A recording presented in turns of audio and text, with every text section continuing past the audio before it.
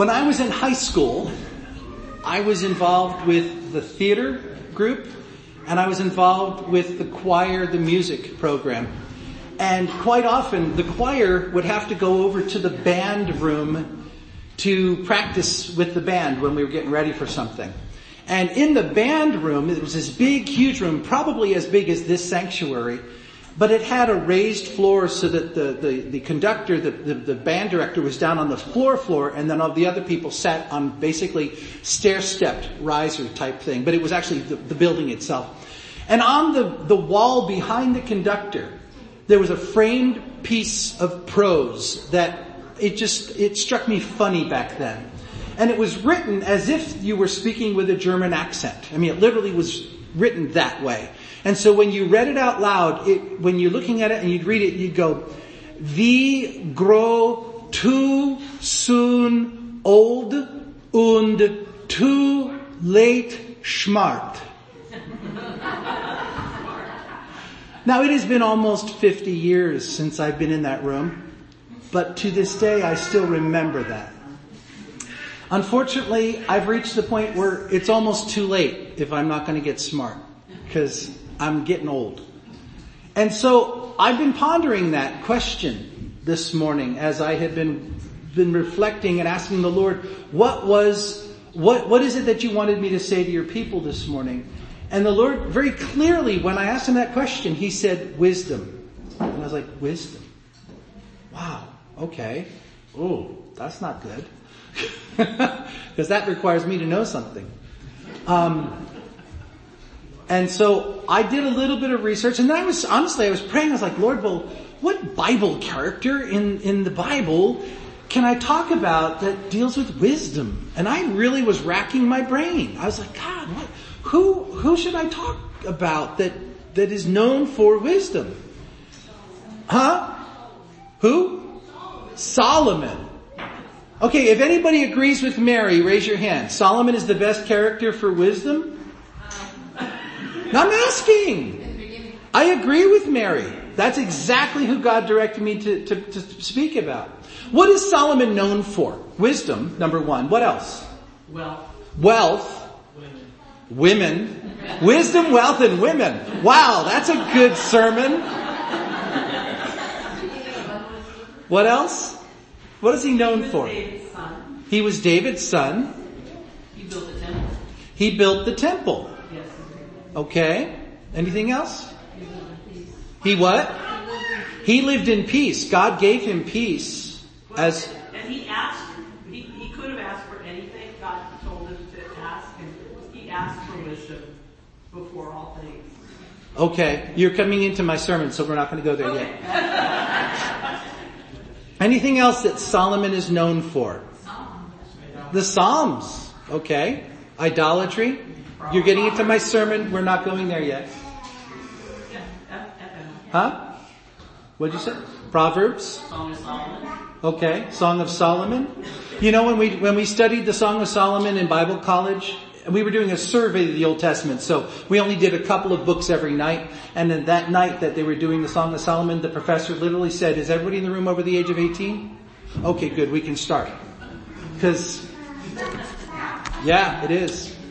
Anyway, let me take you on a little quick journey. We don't have time this morning to read every single chapter. I'm going to give you the reference. You can look at it later. But the very first place we're going to look at is in 2 Samuel chapter 12. 2 Samuel chapter 12, verses 24 and 25. 2 Samuel chapter 12, verses 24 and 25. If you remember the story, David had an illicit affair with Bathsheba. She became pregnant. Uriah the Hittite was her husband.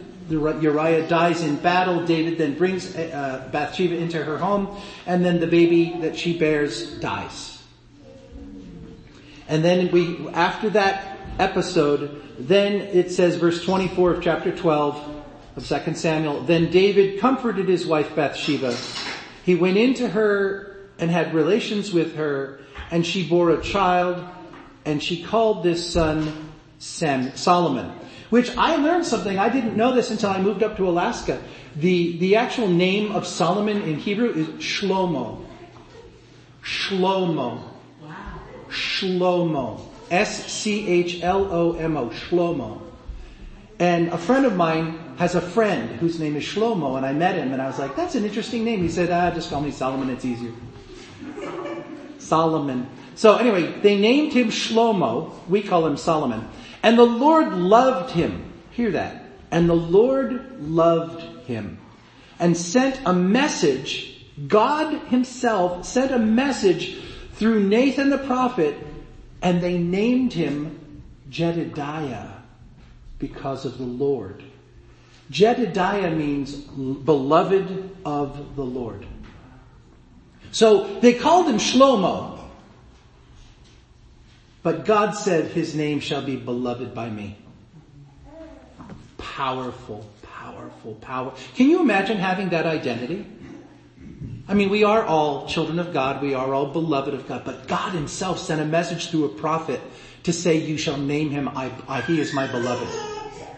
That's a powerful thing about this young guy. Well, then the story moves on. David gets old. David is in his deathbed. And then one of his sons tries to usurp the throne from anybody else, even though David's will is that Solomon is going to reign after him.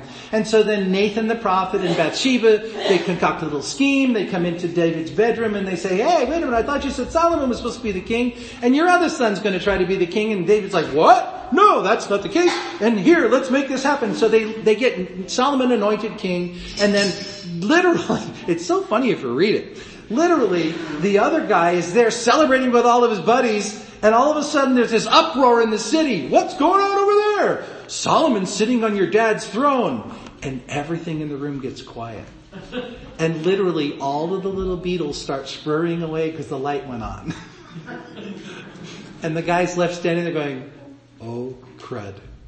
And then he has to make nice with his brother Solomon because Solomon's actually the king.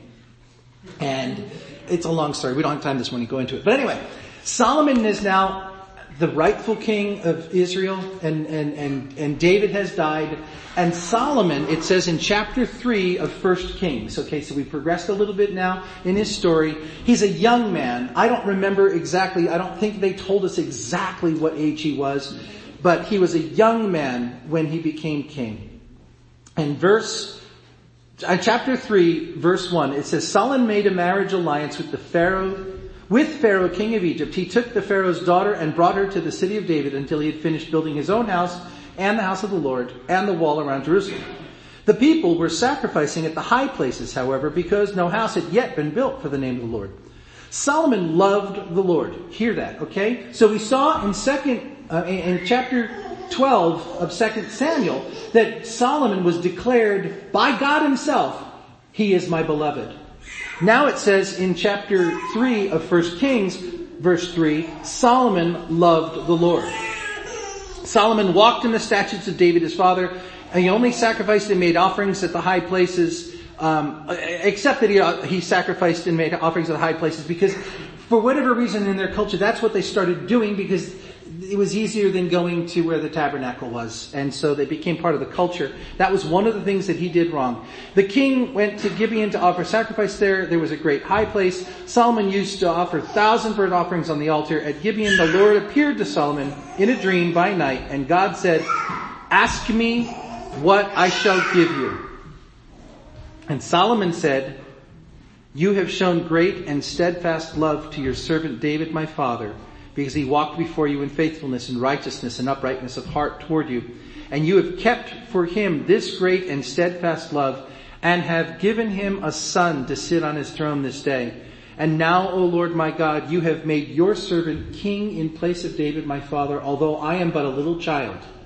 I do not know how to go out or to come in. And your servant is in the midst of your people whom you have chosen, a great people, too many to be numbered or counted for multitude.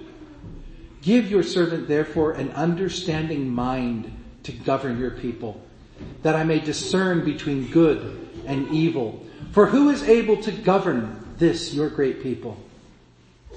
And it pleased the Lord that Solomon had asked this. And Solomon said to him, because you have asked this, and have not asked for yourself a long life or riches or the life of your enemies, but have asked for yourself understanding to discern what is right. Behold, I now do according to your word. Behold, I give you a wise and discerning mind, so that none like you has been before you, and none like you shall arise after you. I give you also what you have not asked, both riches and honor, so that no other king shall compare with you all your days. And if you will walk in my ways, keeping my statutes and my commandments, as your father David walked, then I will lengthen your days. And Solomon awoke, and behold, it was a dream. Then he came to Jerusalem and stood before the ark of the covenant of the Lord, and offered up burnt offerings and peace offerings, and made a feast for all of his servants. Interesting interaction between God and his beloved. God says, what do you need from me? I'll give you anything. You just tell me what it is you need. And Solomon says, you've put me, a young kid, as the king over this vast nation. So vast that I can't even count them if I wanted to. I haven't a clue what I'm about to do. Please. I need your help. I need to have the ability, the brains to be able to do this. And God said, granted. And because your selfless request was so that you could govern these people, but I'm going to give you everything else you could have asked for. And so there's this incredible interchange that goes on. And then we move right next into the story which I was intrigued that none of you said anything about when I asked you, what is he most famous for? If I were to ask people in the world what was Solomon most famous for, they'd say cutting a baby in half. But that's the most famous story that proves his wisdom. And that's the very next thing that happens in this passage of scriptures. There's the episode where the two women have the one baby because the other baby died, and one of them says it's mine, the other one says no, it's mine, and Solomon says there's no way to prove it. I tell you what, cut the baby in half and give each woman half. And when the mother of the child said, no, let him live. And the other one was like, let him die. Solomon then said, she's the mother, give the baby to her. And it says everyone was like amazed. Everyone was amazed. Well, moving on in the story, because again, we just don't have time this morning. Solomon builds his house. Solomon builds the temple of the Lord. It takes him 7 years to build the temple of the Lord. And it's fabulous and it's glorious. And then there's this huge national celebration where everyone comes. And it literally says when the priests carry the Ark of the Covenant into the Holy of Holies, the Shekinah glory of God falls on that place. And it literally says everyone had to stop what they were doing because of the presence of God. That's how powerful this was. And then Solomon gets up on this platform and he kneels down before the nation and he spends time with his arms uplifted in prayer out loud, like using a megaphone for the entire nation to hear, praying blessing upon blessing and petition upon petition. And then finally he pronounces a benediction and everyone's celebrating and it's a wonderful time. And this is a glorious, glorious time of religious fervor. In chapter 9 of 1 Kings, God appears to Solomon a second time. Okay, so Solomon has had an interface with God right at the beginning of his career as king, and then about 7 or so years later, God again comes to him and appears to him. So chapter 9 of 1 Kings, as soon as Solomon had finished building the house of the Lord and the king's house, and all that Solomon desired to build, the Lord appeared to Solomon a second time, as he had appeared to him in Gibeon. And the Lord said to him, I have heard your prayer and your plea which you have made. I have consecrated this house that you have built by putting my name there forever. My eyes and my heart will be there all the time. And as for you, if you will walk before me as David your father walked, with integrity of heart and uprightness, doing according to all that I have commanded you, and keeping my statutes and my rules, then I will establish your royal throne over Israel forever, as I promised David your father, saying, you shall not lack a man on the throne of Israel. But if you turn aside from following me, you or your children, and do not keep my commandments and my statutes that I have set before you, but go and serve other gods and worship them, Then I will cut off Israel from the land that I have given them, and the house that I have consecrated for my name. I will cast out of my sight, and Israel will become a proverb and a byword among all peoples. And this house will become a heap of ruins. Everyone passing by will be astonished and will hiss, and they will say, why has the Lord done thus and this to the land and to this house?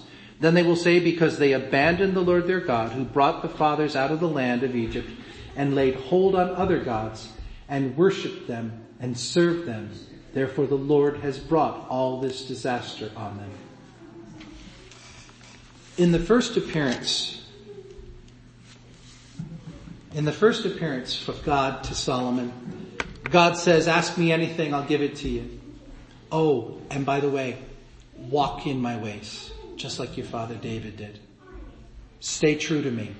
I'll give you blessing upon blessing. Stay true to me. Well, now, 20 years later, God appears to him a second time, and the word of God is not, I'll pour out blessing on you, I'll give you anything you want. God literally says to him, stay true to me.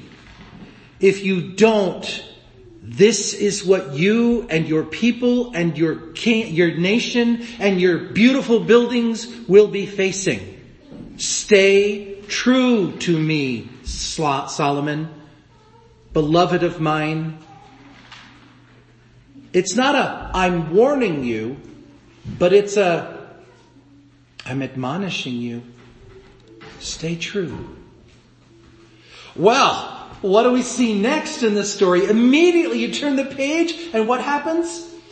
The Queen of Sheba arrives on the scene. She has heard about Solomon's wealth and his splendor and his wisdom and his governance, and she wants to see for herself. And she comes with a retinue and lots of things as gifts. And Solomon's like, yeah, this is me. This is all me. Look at this. It's me. And she's impressed such that she pours out blessing upon blessing on him. He pours out blessing upon blessing on her. We won't go there. And then you get the story. And then she goes home. And then the very next thing the Bible talks about is Solomon's great wealth. Do you know, it literally says Solomon had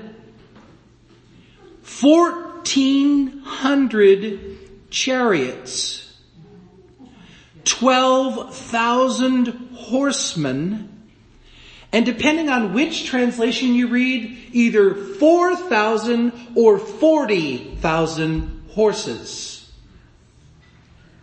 It literally says that Solomon, because of his great wealth, silver became like dirt. It was so lacking in value because Solomon's great wealth in gold overshadowed silver that silver became like just dirt. It was no longer able to be used for trade. Because that's how wealthy Solomon and his government were. God poured out blessing upon blessing upon blessing and made him the greatest of all the kings of the world at that time. And then, chapter 11 of 1 Kings. And it says, King Solomon loved many foreign women along with the daughter of Pharaoh. He literally had 700 wives, 300 concubines, 1,000 women. And this is the thing that it says. And his wives turned away his heart. His heart was no longer wholly true to the Lord his God. It literally says, if you read through it, we don't have time this morning, but it literally says, he set up a place of worship for Molech. Do you know who Molech was? That was the god that they would offer their living infant children to by throwing the children into fire. And then if you turn the page, in verse 9 of chapter 11, it says, And the Lord was angry with Solomon because his heart had turned away from the Lord, the God of Israel, who had appeared to him twice and had commanded him concerning this thing, that he should not go after other gods. He did not keep what the Lord commanded. Therefore the Lord said to Solomon, since this has been your practice, and you have not kept my covenant and my statutes that I have commanded you, I will surely tear the kingdom from you and give it to your servant. Yet for the sake of your father David, I will not do it in your days, but I will tear it out of the hand of your son.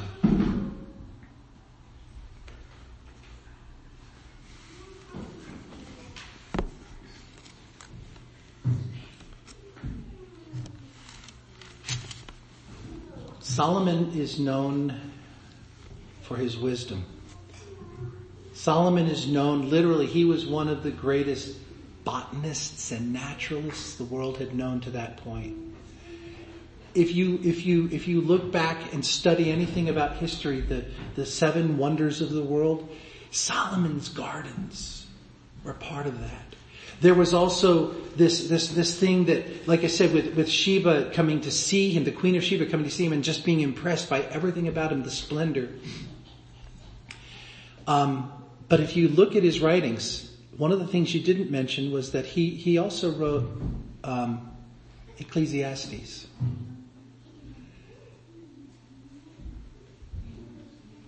And Ecclesiastes is talking about how there's nothing valuable in this world, nothing worth living for. Everything is meaningless.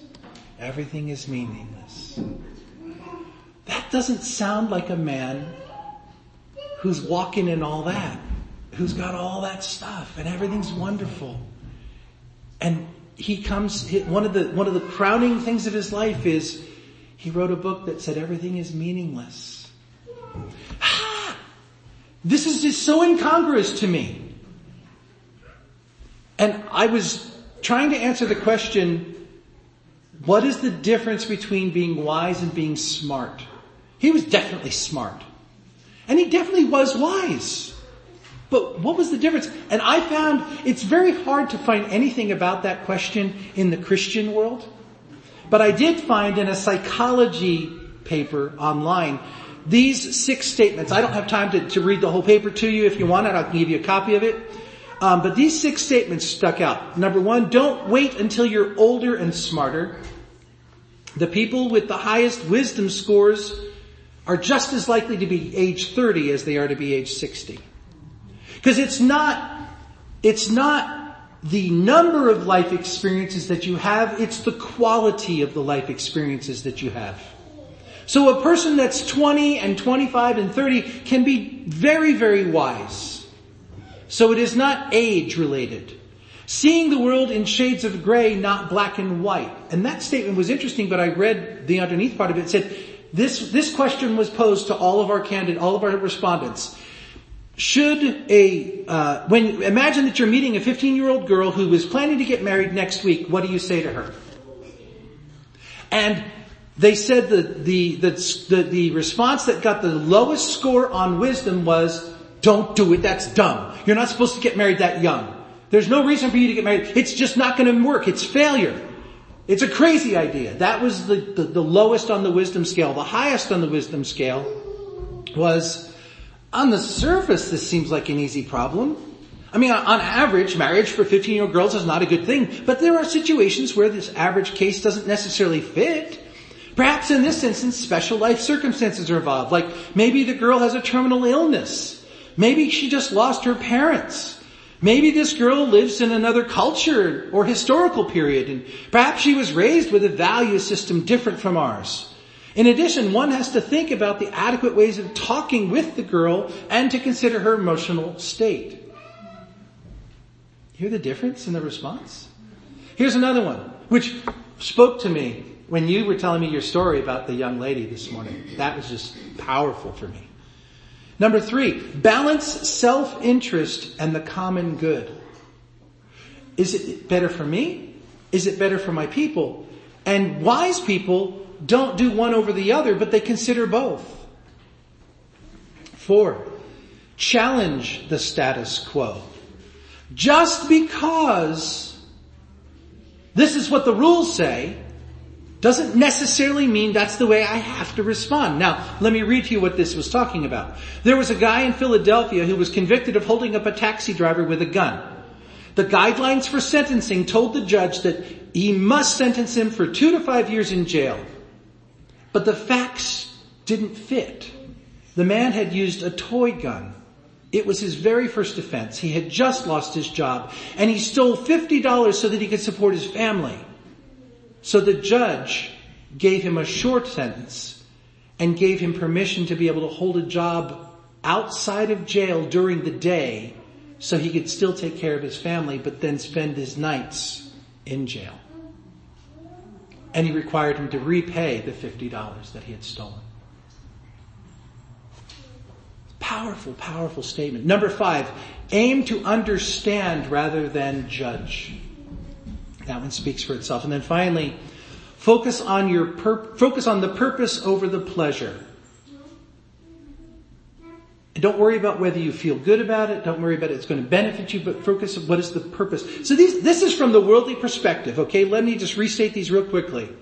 Don't wait until you're older and smarter. See the world in shades of gray, not black and white. Balance self-interest and the common good. Challenge the status quo. Aim to understand rather than judge. Focus on purpose over pleasure. The world understands wisdom because they recognize what wisdom is. I understand wisdom, but even this morning as I was trying to come up with something for the kids, I struggled with the definition. What is the difference between smart and wise? Because we don't think about it. And it's pretty easy to do a litmus test of what's smart. Like Corbin said, I can get an A on a paper, but can I do something with that information to better my life, to live better? That's the wise thing. And as Alyssa was saying, it's based on our decisions. It's our choices. How we interpolate all of our information and become better in living because we become wise in the way that we respond to the world. And it's not just a humanistic perspective. It is a Christian, godly, religious perspective. And let me share with you what I haven't yet shared with you, which puts the ribbon on all of Solomon's story. If you turn back to Deuteronomy chapter 17, verse 14 and following. As I read this section, think about what we've talked about Solomon so far today. Deuteronomy chapter 17, verses 14 and following. When you come to the land that the Lord your God is giving you. Now it's the Israelites, they're in the Exodus still. Moses is writing this saying, when you get to the promised land. When you come to the land the Lord your God is giving you, and you possess it and dwell in it, and then say, I will set up a king over me like all the nations that are around me, you may indeed set a king over you whom the Lord your God will choose. One from among your brothers you shall set as king over you. And you may not put a foreigner over you who is not your brother, only he must not acquire many horses for himself, or cause the people to return to Egypt in order to acquire many horses, since the Lord has said to you, you shall never return that way again. And he shall not acquire many wives for himself, lest his heart be turned away. Nor shall he acquire for himself excessive amounts of silver and gold.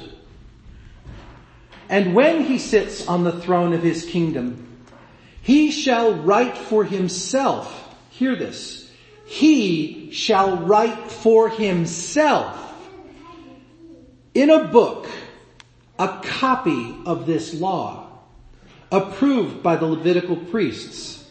And it shall be with him, and he shall read in it all the days of his life, that he may learn to fear the Lord his God by keeping all the words of this law and these statutes and doing them, that his heart may not be lifted up above his brothers, that he may not turn aside from the commandment, either to the right hand or to the left, so that he may continue long in his kingdom, he and his children in Israel.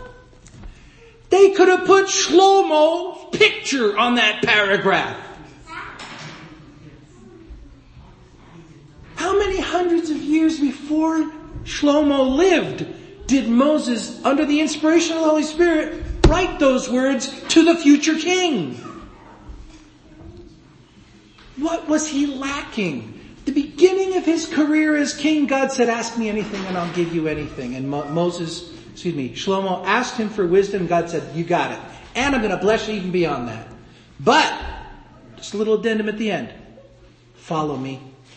Follow my statutes. Do what I tell you to do. Got it? Cool.